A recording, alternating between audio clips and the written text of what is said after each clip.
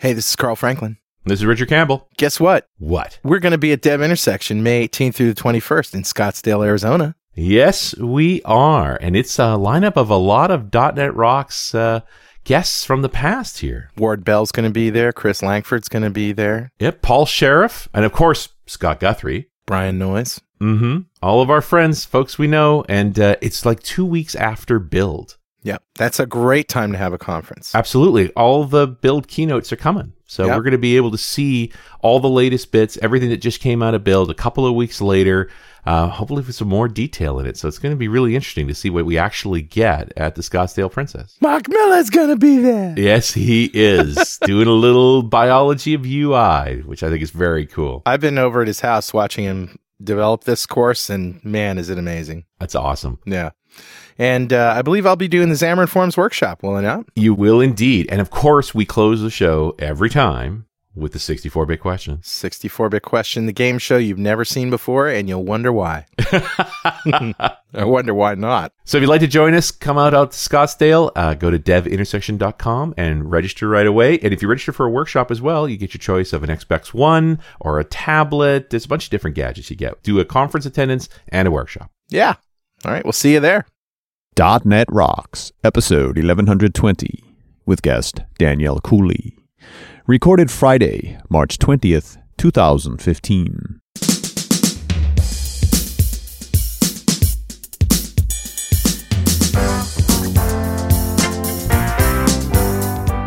Hey, welcome back to .NET Rocks. This is Carl Franklin. This is Richard Campbell. And we're at the Nebraska Code Camp.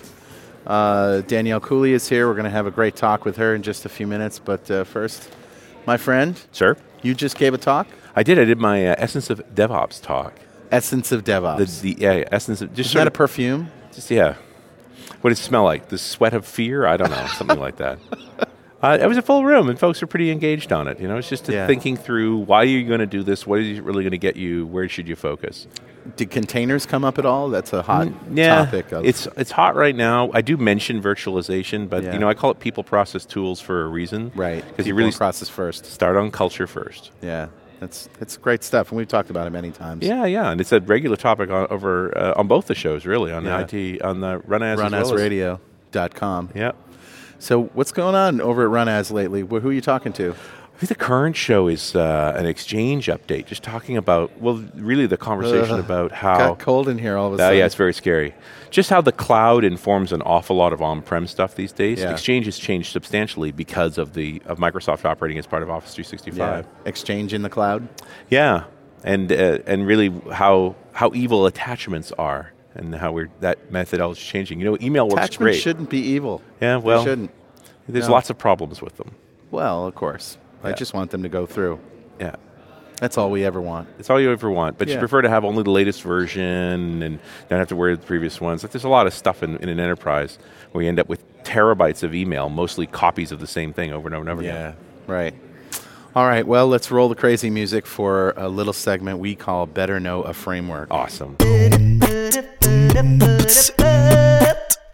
right, buddy, what's up? What I got. More hipper than what you got.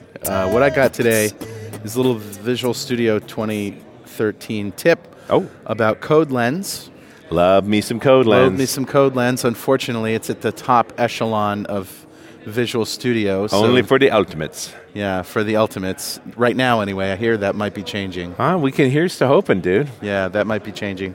So CodeLens is a wonderful little tool that shows you right above any method all sorts of little things about it, how many references there are to it, which I find invaluable. Yep. Because if there's no references to a method, why is it there? Why is it there? Nobody's calling it. It's that lonely method. And we know even if a method is not called, it still exists because it's eating up space. It's like a geek on a Friday night. Nobody's calling. Jeez. Yeah. So, but one of the cool things about CodeLens that you might not know is that you can click on this little icon and pop it out to its own window. Oh, really? Yes, I did not know that. Why would you do that?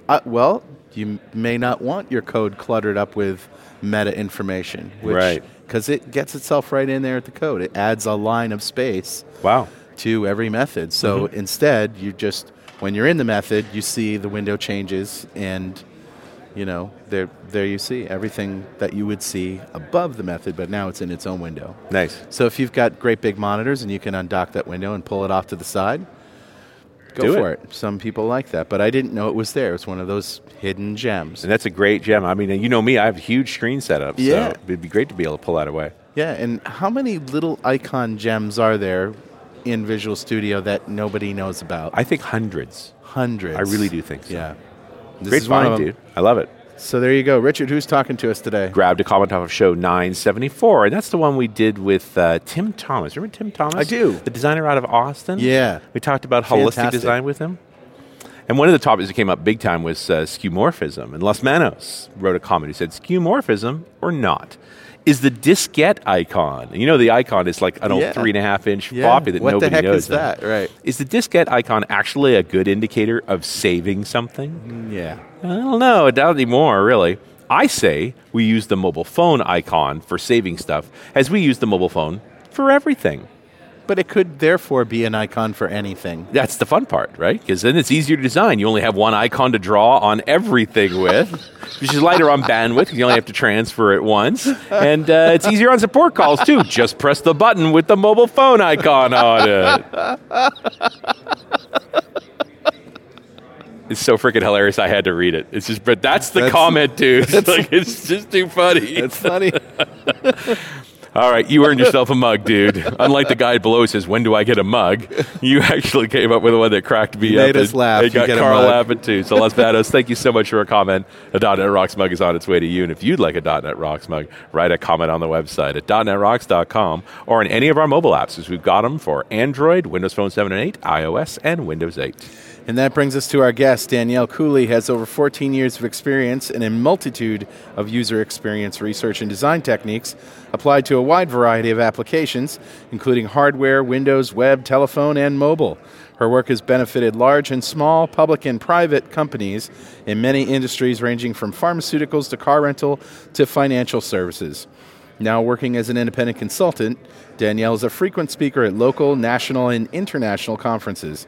She has a BE in biomedical and electrical engineering from Vanderbilt University and an MS in human factors and information design from the Elkin B. McCallum Graduate School of Business at Bentley University. You can find Danielle online at dgcooley.com, that's COOLEY.com, and she tweets at dgcooley. Welcome to the show. Hi, guys. You have the most thorough set of skills I would ever hope for in a UX person. Yes. Oh my goodness. Thank you. That's really, I mean, an EE, so obviously you're intelligent. I've never met an EE that wasn't stunning. We try. And then on top of that, all of these learnings around, I mean, you were set up to do industrial design. Like, how did you end up in software? What went wrong? Certainly qualified to comment on that icon thing. Yeah. Yes. Well, what I tell people is that biomedical engineering, which was my other major, is about bridging the gap between people and technology. Right. Whether that is between an amputated limb and a prosthetic device, or cardiovascular signal, for example, and an EKG machine, or between a human brain and the software that brain the is screen, the perceiving keyboard, and and the mouse. using. It's Yes. biotech, really. Yeah. Yes. Yes. So it's an extension of that. All of the same thing. And there's so many directions. You could go around the whole RSI issue about making good keyboards and better resolution screens. There's all those dynamics. But did you really end up in web design? I did. Well, I chose intentionally to go into digital because it's easier to change things.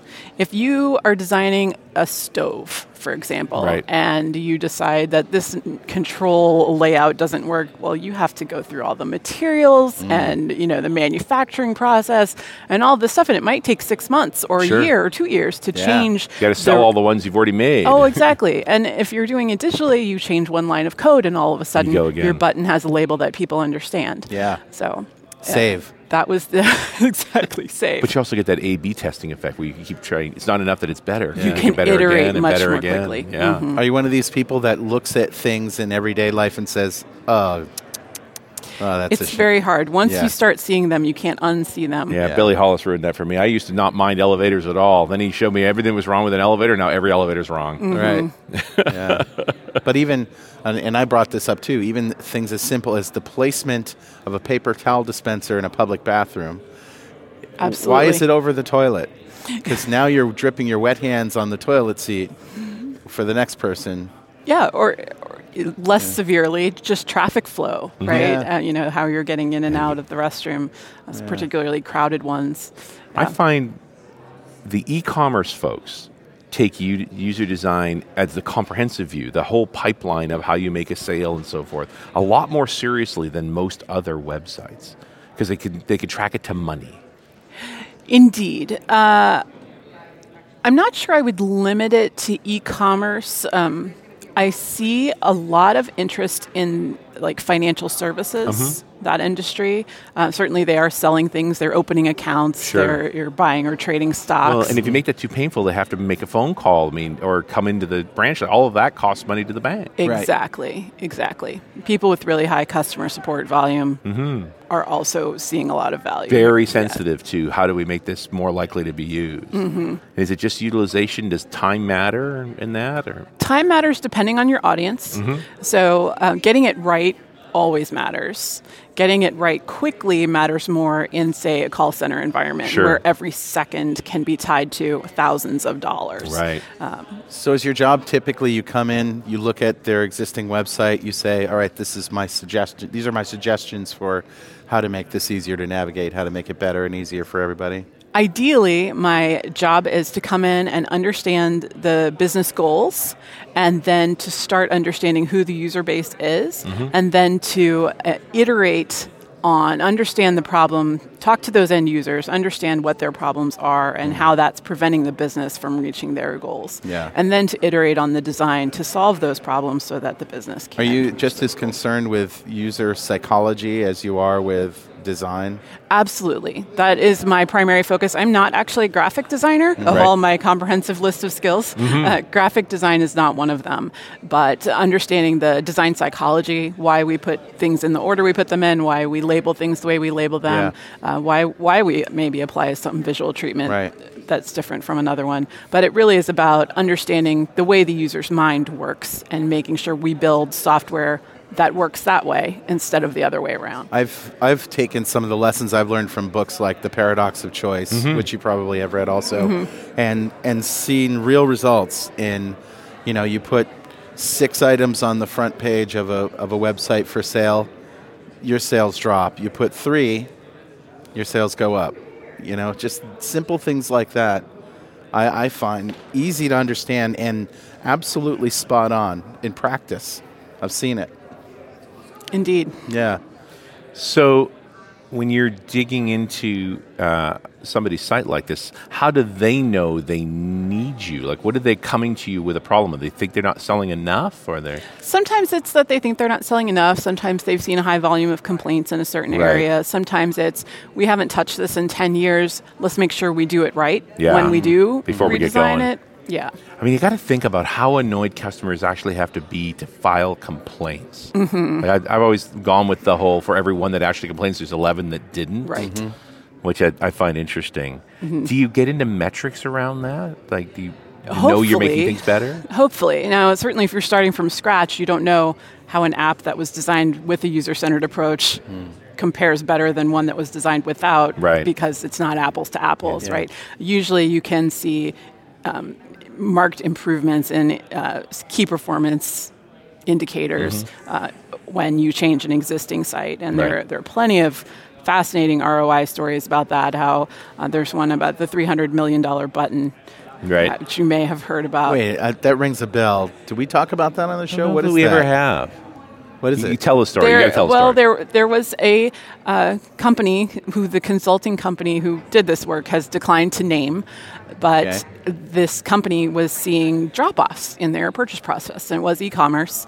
And they said, we want to understand these drop-offs. So they ended up actually establishing the analytics, which weren't there in the first place. It's been a while. And then looking at them and saying, well, you're seeing drop-offs on this page.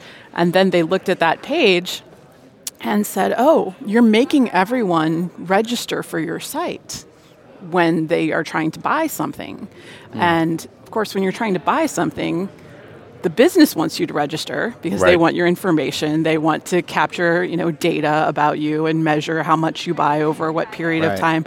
But you, as the end user, don't care about those things. You just want to buy your thing and move on. And so that option wasn't available, and people said, forget it. I'm going to go buy my thing from someone else. I'm going to walk away. Well, isn't that Radio Shack's whole shtick now that they're gone? It's like you go in to buy batteries, and they want your phone number, and it's like... Your zip code. It was bad in the 80s, but they stopped. Yeah, they would can I have your zip code or social security number or whatever? No. No, you may not. They're batteries. I can go get them somewhere else if you like. Exactly. So people were doing that. Right. And instead they said, provide this option to check out as a guest. Right. Yeah. One button, check out as guest, $300 million revenue increase in 1 year. Wow. Yeah. That's a good button. It's a good button. Good button. Yeah. But isn't it interesting that you have to go through the workflow and really look at where things are going and then instrument everybody going through it? Because, of course, all of the employees, anybody building that site would have just filled the stuff in that wouldn't even blink. Right. Right. You lose perspective, just like anything else. Sure. If you're not the working on it all the time. Mm-hmm. So instrumentation, sort of capture the flow and then start looking at how to make changes to it. Is the correct answer always shorter and faster? No. Really? No, it's not. One example would be TurboTax. Okay. Something that you are not expert with. No. Probably you most use people. It once a year kind of thing. You're a tax preparer, right? You do it once a year. We call those types of people repeat novices. Right. Maybe you've done it every year for the last 10 years, but you got to upgrade every year. So every year it's a new app. It's new. Tax laws change. And you're never going to get good at something you only do once a year. Right. You're never going to get fast. It's never going to stop making you cry. You could that could very easily be sort of a spreadsheet interface, right? Sure, right. And you fill in all your data, but that's not the best way to minimize errors in that particular process. Yeah. This is when you want to be error-free. Sure. Correct? There are consequences if you're wrong. Mm-hmm. So that's when faster is not better, and fewer clicks is not necessarily better. You want to make sure every piece of data entered has the right context around it and that it's very clear what you're supposed to enter there. I love that concept of a repeat novice. Software you use so infrequently, you're never going to be good at it. So there's no reason for an expert mode. I had a experience with TurboTax in 1995 or 6, I think it was. And my wife at the time took over for me. We were doing the books together. And then she got to this screen that wouldn't let her advance until she picked one of the options on the screen. And there wasn't the option that was appropriate, right? Mm-hmm. But you had to pick one. And she was literally in tears because this thing wouldn't, and how easy would it have been for the programmers to say, I'll do this later, a button, and move on. Right. Mm-hmm. Or just none of the above or something, Yeah. I do recall that with fondness. And I think that was the next year we started going to H&R Block. That's an interesting thought, though, just around this idea of not enforcing an unnecessary order. Mm-hmm. But now you introduce some complexity, too. You do. Yeah, I think I don't know where you stand on this whole thing of how do I make it simple enough that people will actually finish it, but sophisticated enough that it does what people need it to do. Well, what I said it this morning in my talk, actually, there is a burden of getting information from a user's head or documents into your computer system, whatever it is. And that burden can be on the user, or it can be on the development team, or it can be split in any number of gray areas in between, right? So every, say, parsing out dashes in a phone number, for example, you could just put a form field and leave that all on the end user to figure out iteratively, that's not the right phone number format. Yeah, that isn't either. How many phone fields have I done that with? Exactly. Yeah. And then on the other hand, you could put little helper text after. Say, you're supposed to put dashes in, not parentheses. Right. And then on the other end, the developer can take on that burden and say, okay, I'm going to parse out any parentheses or dashes and just get your 10 digits and figure out what they're supposed to be on and format it correctly after that. Exactly. What a weird idea. Just take what I give you and figure it out. Exactly. But how many telephone number fields do you see with helper text after them? Lots. Should really not be there anymore. Yeah, it's unnecessary. Why am I typing anything other than numbers and you'll just lay it out? But user input is evil, so the more we can do to help them get it right, the better. I suppose, but where do you draw the line? You want them it is to give tough, you, right? Yeah. And then there is that takes more development time, right? And that's just one example, but it scales up to the whole system, right? Mm-hmm. Well, I've seen sites where if they ask you for the postcode first, so they could fill in the city and state for you automatically, which is fine right up until it doesn't work. Right. And it is confusing because no one expects it's in the wrong order. Zip code's supposed to come last. So you get them, you confuse them, and then sometimes you literally drive the guy off. He doesn't know his zip code or doesn't have his zip code, or when he pulls up his zip code, you don't know what it is he's got. That's not a good outcome either. Yep. There are 4 key benefits to taking a user-centered approach. One is straight up more sales. Right? If you have a consumer product, you're going to sell more stuff if you make it easy for people to put stuff in their cart and give you money for that stuff. Right? The other one is increased word-of-mouth marketing. So if it was easy for me to do that, I'm going to tell my friends how easy that was to do. And it's easier now than ever to do that on Twitter and other social media. All these mechanisms to spread good words. The third way is reduction, help desk volume.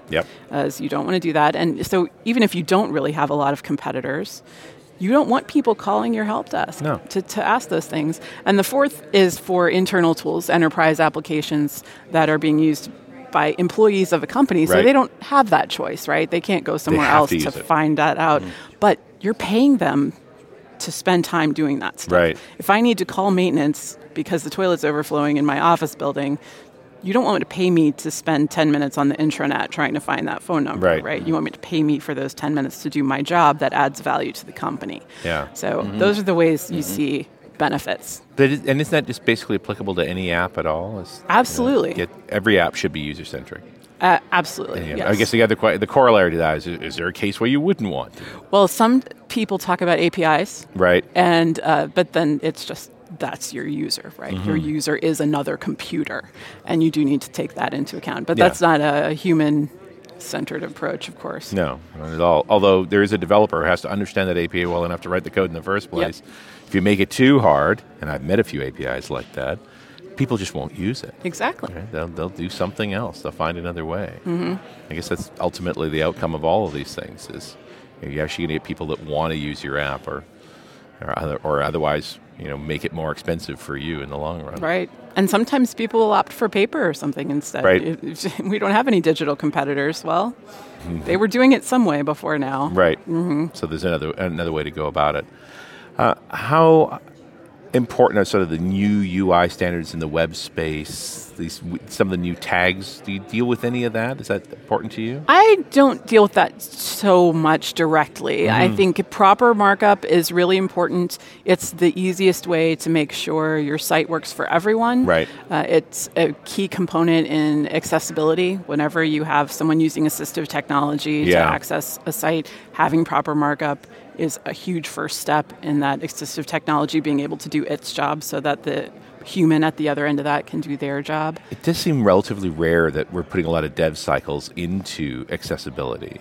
So is it sort of, if you just stick with the standards and you don't have to do much, a lot of that will come for free? Most people are not legally required to do it.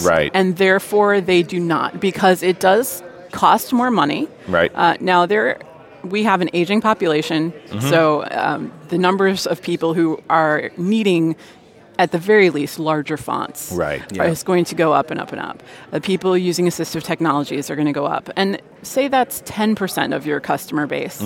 Is that revenue that you want to lose? Yeah, for sure. And you can certainly make your product accessible for far less than 10% of your customer base's revenue. But clearly there are easy ways to get to accessibility and hard ways. There are levels of accessibility. I mean, there's low-hanging fruit, I would say, in every area. I think more and more it's becoming, if not legally required, it's becoming more common, I guess, more acceptable. There's legal risk in terms of civil lawsuit, rather than government regulation. Yeah, that seems to be a U.S.-centric thing too. I mean, I also run into apps that just are so U.S.-centric that trying to use them in another country is very difficult. Yes. Well, actually, I'm almost segueing onto a different topic here because it's not necessarily about accessibility either. The idea of building software that's tolerant not only to variations in given sets of skills or eyesight, but just tolerant to other cultures and languages. Absolutely. It's critically important if you have a global application to do your iterative prototyping and testing in all of your target markets, or at least, some key representative target markets. I worked on a project recently where we did studies in 5 countries. Right. In Europe and Asia, North America, South America, and actually Mexico too in North America. Yeah. So. Did you get into stuff that's even more not just the language itself, but you get into real cultural things about terminology or approaches to things that are, the cultures can get really interesting in that space. We did a little bit. It was more around our protocol, actually, where it was for a credit card company. Right. And some cultures, yes, we tell you all about all of our money and our finances. And others are very much like, no, we never, ever talk about those things. So it was more what was okay to ask or not okay to ask about. Yeah, what's considered offensive. Exactly. Different places that offensive is something that sneaks up on you. Yes. And then you realize you've done it. And again, I think you get into it's very easy to get in software into a US-centric mindset around a lot of the stuff that offends and annoys. It's easy to get lost in there. Yes. I am always surprised at how hard it is to build multilingual apps. Very hard. It's just amazing how difficult that is. And especially, we tend to just think about Western Europe. Just make it work in German and French and Italian and Spanish. But then you get to a language that reads right to left, Hebrew or Arabic, and heaven help me for the Oriental languages. Yeah. They're even more challenging. But it's just not a simple way to build software. No, it's very challenging, and I'm not sure how different companies come up with solutions for that. I think there may be sometimes completely different platforms for different language types. I know it probably runs the gamut, but what percentage of the prescribed fixes would you say are low-hanging fruit versus which ones would be total rewrite, on the spectrum the prescribed of things? fixes that are actually implemented are low-hanging fruit. Often, more of them? Oh, yes. Yeah. I mean, people, if they're asking for your opinion, largely they'll do the low-hanging fruit piece of it. The larger things, that's why it's so important to start early. It's talking to your end users, bringing them in, watching them use your system. Even if you're at a very early stage prototype, you can watch someone use, quote unquote, a sketch of what your system might look like. Right. And the sooner you do that, the easier it is to get those big picture problems solved from the start. The last time I had a big picture problem for a client, they didn't bring me in until they were beta testing. Wow. And, well, guess what? Their whole platform was built on this concept that people lived in a quote-unquote community, which was a geographical region, but they were adjacent to one another. So it was very difficult for some of the users to understand which community they lived in. Oh. And so I said, you kind of have to trash this whole community thing. And they said, well, that's really the backbone of the whole deal, and we would have to start over, and we've already spent 95% of our design development budget, so we can't do that. Yeah, we're going to do this now. Exactly. But we could have found that out with pencil and paper a year before that. Yeah. Just exercising the design and seeing what metaphors make sense. Those must be hard, ish situations to work through. Or to tell people that. Yeah, just to, and, I'm sorry, but this really sucks. Your baby You're gonna is have to very start ugly, and no amount of cosmetic surgery can fix it. Yeah. If it's not a design problem, there's not a design solution. Right? So I can't take that community model, for example, and say, we'll just bring a graphic designer in and they'll make it gorgeous, and they will make it gorgeous, but the concept is still flawed. You're not actually fixing the real issue. Do you have a top 10 don'ts? Or anything like that? One of my colleagues would be angry at me if I didn't ever said, don't use the hamburger menu. Don't use the bring up hamburger the menu? hamburger menu. I thought that was the hot thing The these hamburger days. menu is not good, and we still have a people don't chance to understand it. stop it in its tracks. And it has tested over and over again poorly. People don't understand what it is. They don't see Consumers it. don't understand what it is. Well, designers and developers see it all the time because we live on our mobile devices, and we just see it. We know what it is. Right. But consumers don't. And They don't they're- recognize it as an icon. They don't even know don't it's know there. what it is. And I mean, there's nothing inherent about it that means menu, right? Right. It's actually a list icon.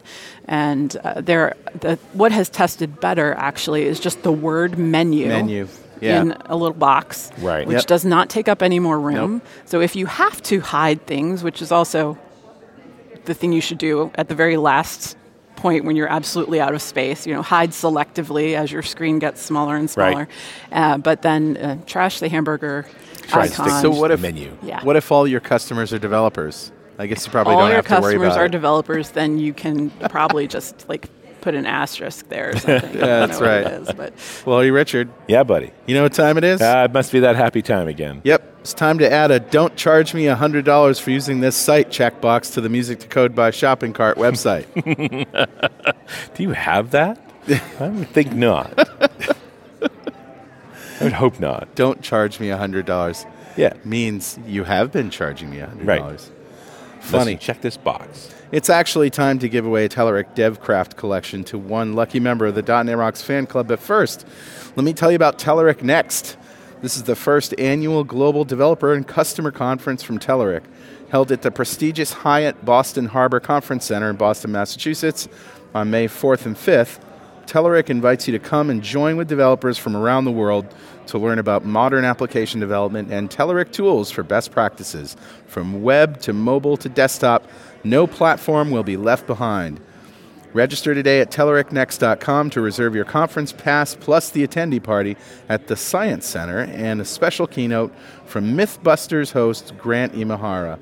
Use promo code NETROCKS for $50 off. May the 4th be with you, and we'll see you at Telerik Next. Nice. So who's our winner, dude? Today's winner is Ashok Raut. Congratulations, Ashok. Golf clap for you, sir. Hope I pronounced your last name correctly there, Ashok. And a Telerik DevCraft collection is on its way to you. That's a big pile of awesome from Telerik. And if you don't know what we're talking about here, go to .NETRocks.com, click on the big Get Free Stuff button, answer a few questions, and join the fan club. Right. We have thousands of members all over the world, and every show we like to give away stuff from our sponsors. And every December we like to give away a $5,000 technology shopping spree to one lucky member of the .NET Rocks fan club. We've done it 3 times now. But you got to join to win. That's right. We also like to ask our guests, if you had, Danielle, $5,000 to spend on technology today, what would you buy? that's a great question. I couldn't think of a single $5,000 thing, like a big thing. Right. I would upgrade my laptop. Yep. Yeah. Not sure about the new MacBooks. Yeah. But I guess with $5,000, I could get new adapters for the new You might USB. get one of those and something else, right? Right. I'd upgrade my phone. I'd probably buy that Atari Flashback gaming console. Yeah. Okay. All the Yeah. old Atari games. Yeah. Yep. Very good. That's a good Atari Maybe Flashback. go upgrade the home PC. What is the Atari Flashback? It's Is it what it sounds like? it is an It's like Atari. Yeah. an old school? But in a handheld form. No, it has joysticks. Oh, okay. And everything. So Or you're talking about the stand-up console.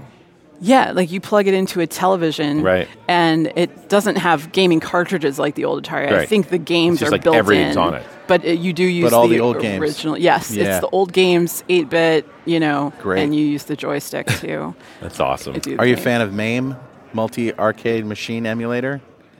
No, I'm not. Oh, you familiar are with now. That one. Go Yeah. check it out, MAME, and they have the ROMs from all the old arcade That's games, and funny. you can play them on a PC. We've been playing in television at home with the flashback. Oh, and okay, yeah, because I can imagine you still have an Intellivision functioning. That's a 20-year-old I do have a device. functioning in Is it television. still alive? Yes. Oh, wow. It was the last time we plugged it in anyway.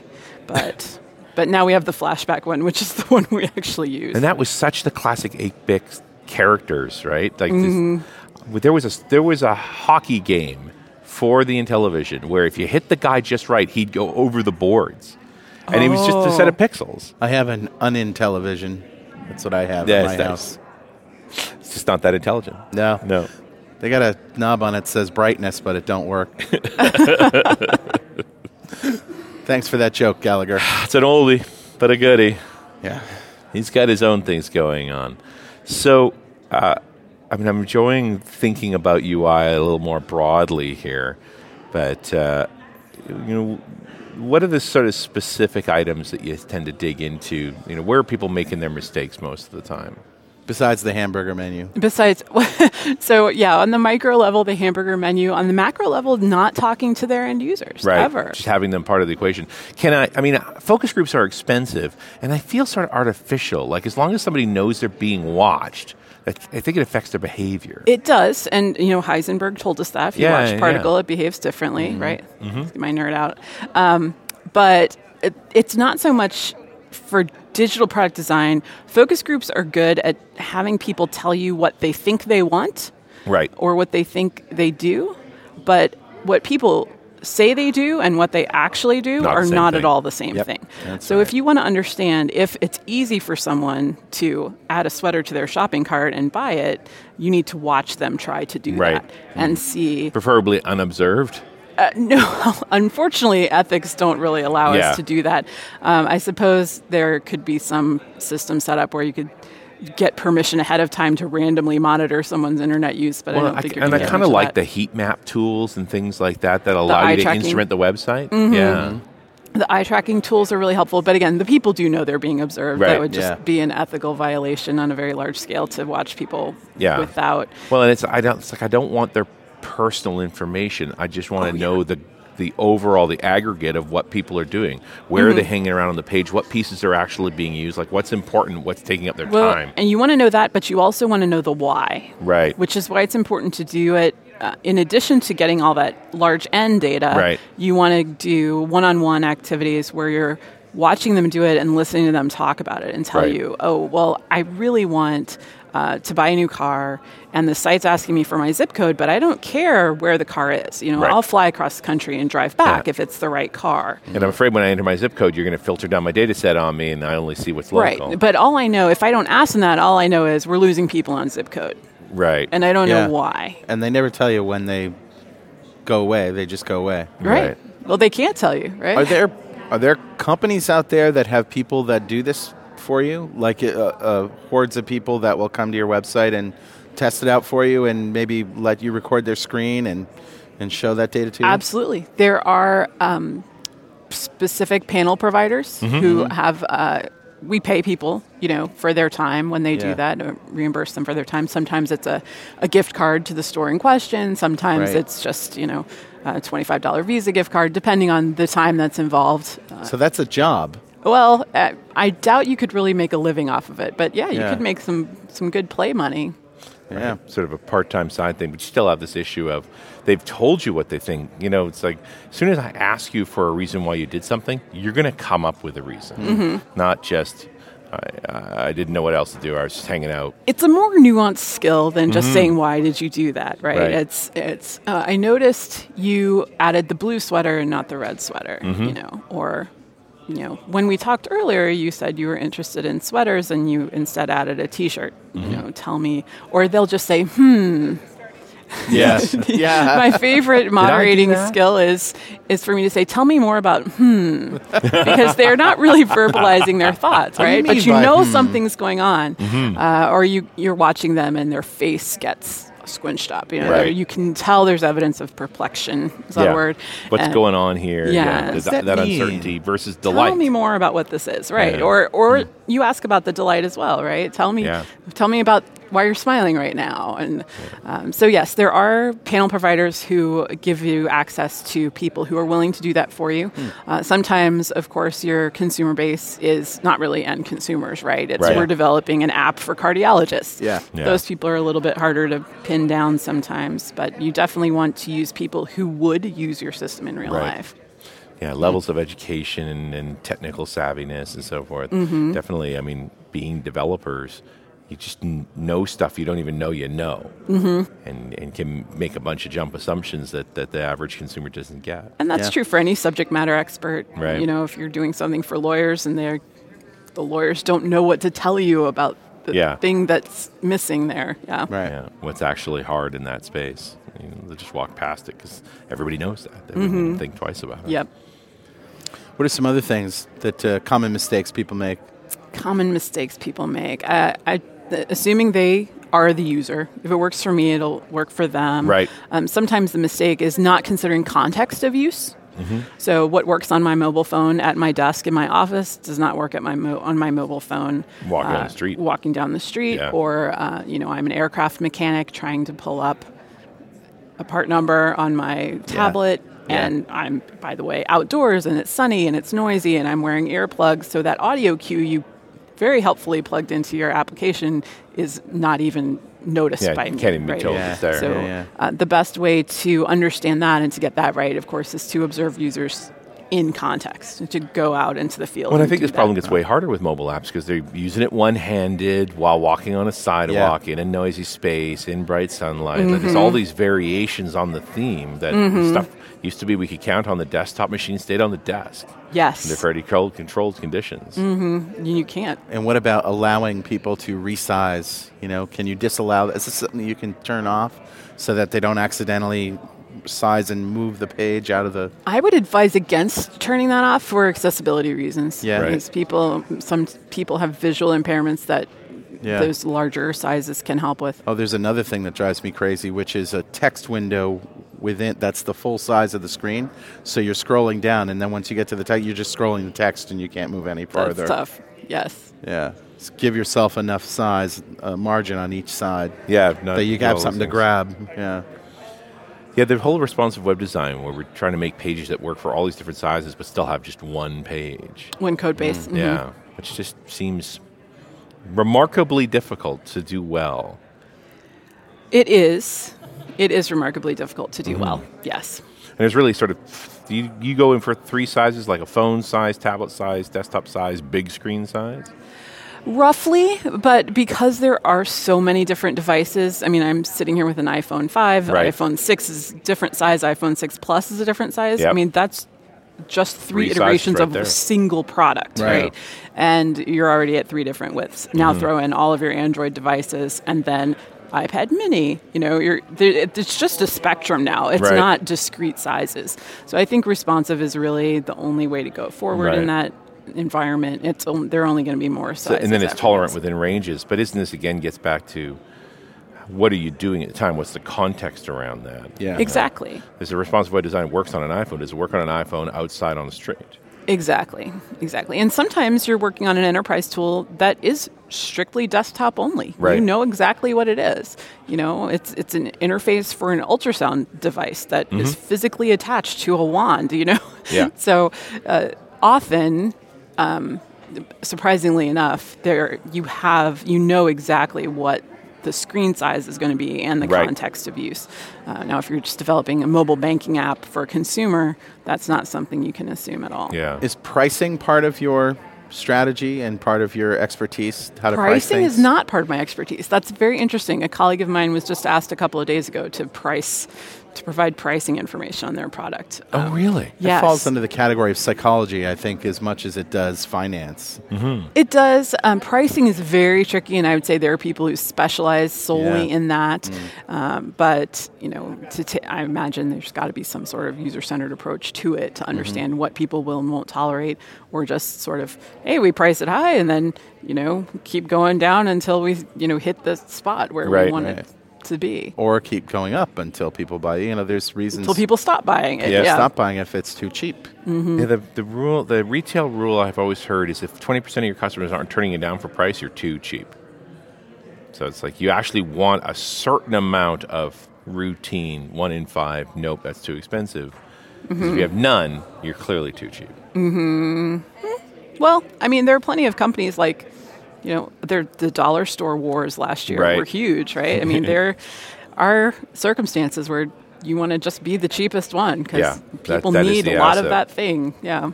Is it weird to have, and I've never seen this, but is it weird to have a sorry too rich for my blood button on a website that takes you to a sorry page? I see imagine you later. that would be a good Frowned gag. upon, right? But I mean, think about it though. That's good.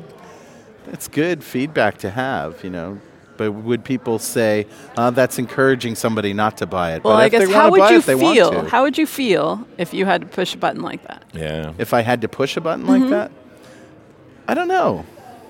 If I think I was going to a website and that is exactly how I felt about it, and the reason I was going to then just close the browser, close the page, I might push it. Interesting. I mean, certainly you'd like to know that information, wouldn't you? I would, but it's not about me. Yeah. No. I mean, not you, the user. You, The owner. Yeah. It's not about me, the owner. Yeah. It's about you, my end user. If Yeah. you can't afford a Bugatti Veyron today, I don't want you to feel bad about it so that when you can afford it, you don't want to buy one because you've got negative feelings with my brand. Yeah, right? That makes total sense. That's probably why you don't see that button. But, buttons on the way out in general is an interesting idea, isn't it? Why aren't you buying leaving today? Yeah. Usually you don't get a chance, right? I mean, You never get a chance. You get to that. I get to that point in that site, and I've had exactly the experience. I'm just trying to figure out the price of the product. The only way to do it is to put it in my cart, and then they won't show me the pricing until I log into their site. Right. And or bye-bye. Yes. Yeah. It's not click on anything else. It's literally close this window. I'm gone. I'm somewhere else.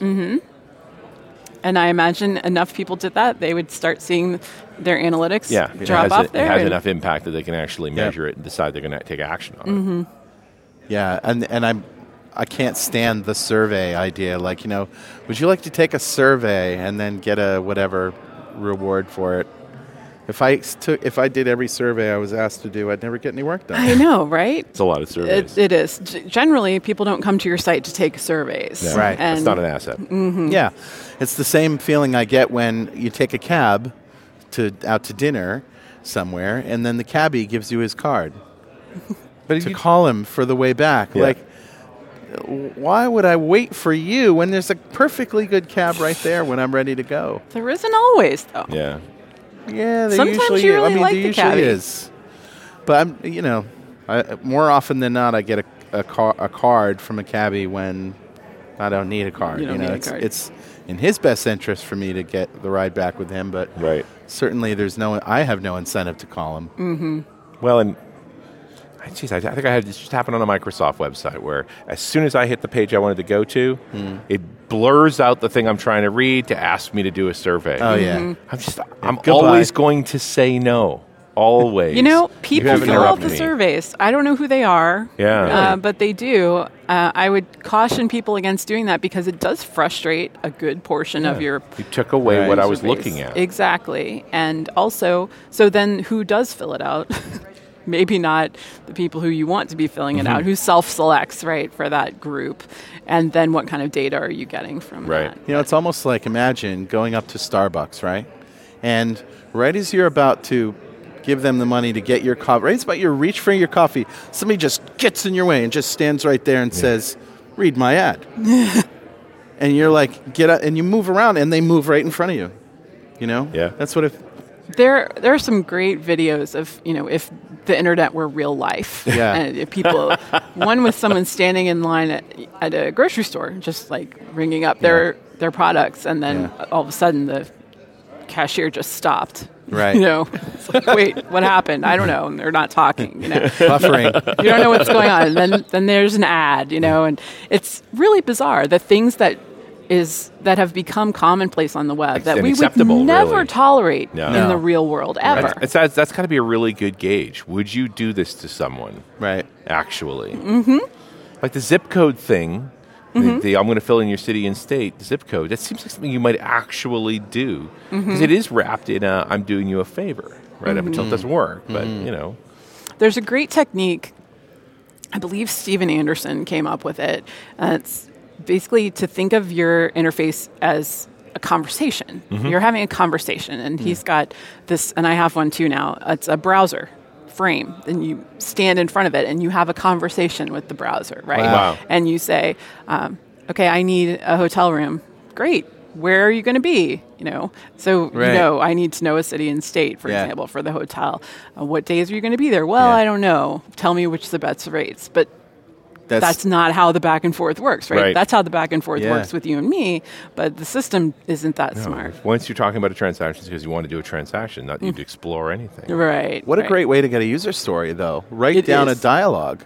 Yeah. Write down a conversation that you want to have with the product as a user. Approach it as if a face-to-face sales It was process. a conversation. And then find a digital way to produce that That's same a gem right conversation. there. It's a great idea. Yeah. It's brilliant.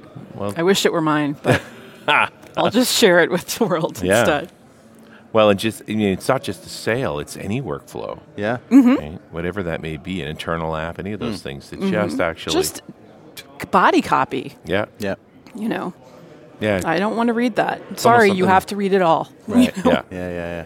Well, this is you could storyboard this. You could make up mock-ups of the data and everything, and just work through it physically and say, "Is this a delightful experience or not?" What are some of your favorite books? UX books? Yeah. Or any really.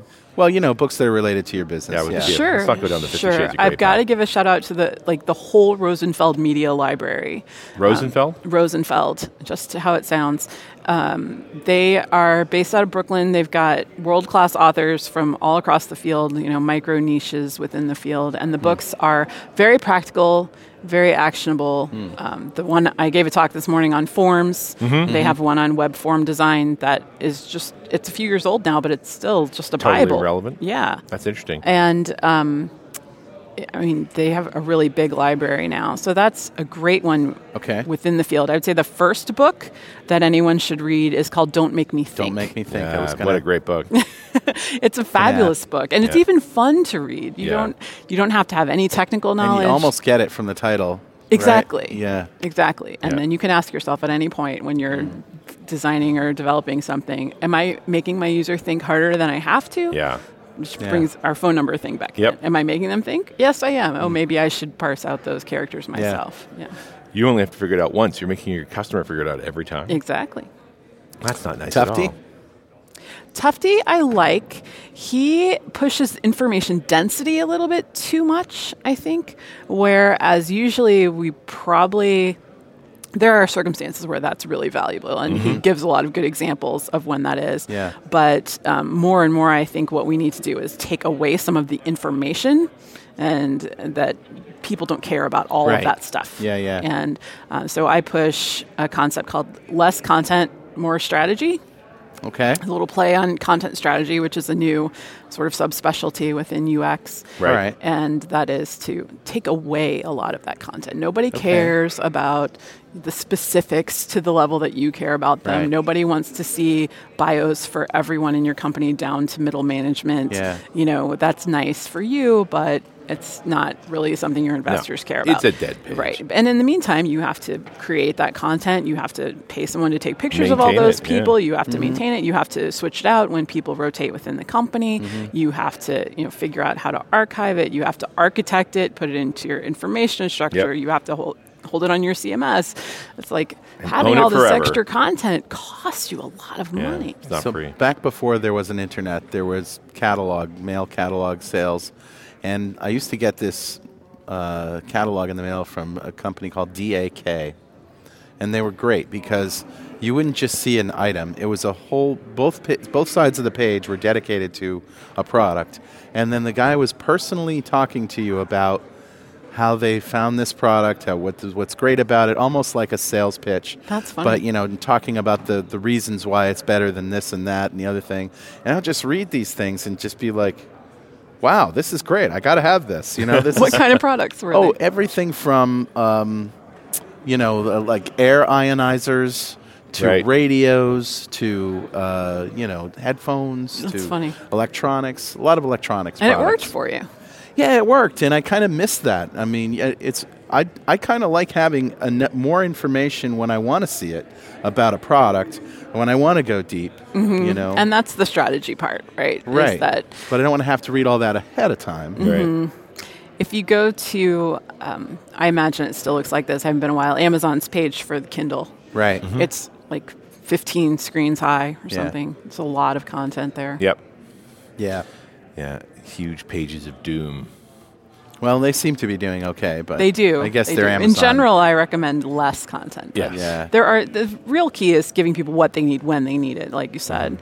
There's another sort of maxim overview, details on demand, overview, zoom and filter, details on demand, so that you get kind of a big picture, and then you can zoom in and say, okay, this looks a little more interesting, but I don't need to know every piece of metadata, and then until you do, right? And then you get to drill down really hard and look. Yeah, I've gotten I'm shopping for monitors again, and always fun. Yeah, these things happen. It's just like, it has to have a 100 millimeter VESA mount on it. You can never filter by that, right? It's a subtle thing, but I have to dig through tech specs to say, does it have a VESA mount on it? Yeah. And then it's like, if you can't find it, is it because it doesn't have a mount, or because they didn't document it, you just haven't looked in the right spot? That's... And a motherboard, I want to know how many SATA connectors are on the motherboard. Right. Because I have a lot of hard drives. Yeah. You don't see that. You just see that it's SATA 6.0. SATA compatible. A number of times I've actually had to look at the picture of the motherboard to count the stuff that matters to me on the board. Yeah. To actually figure it out.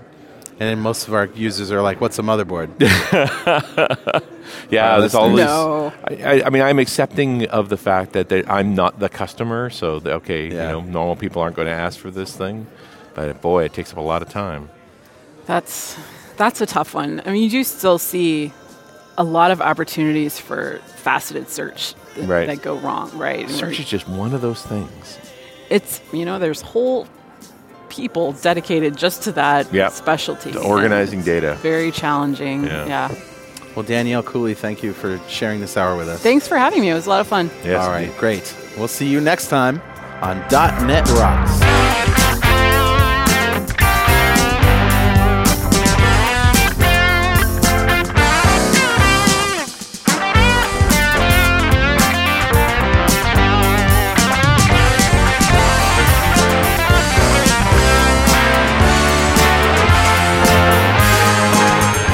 .NET Rocks is brought to you by Franklin's Net and produced by PWOP Studios, a full-service audio, video, and post-production facility located physically in New London, Connecticut, and, of course, in the cloud.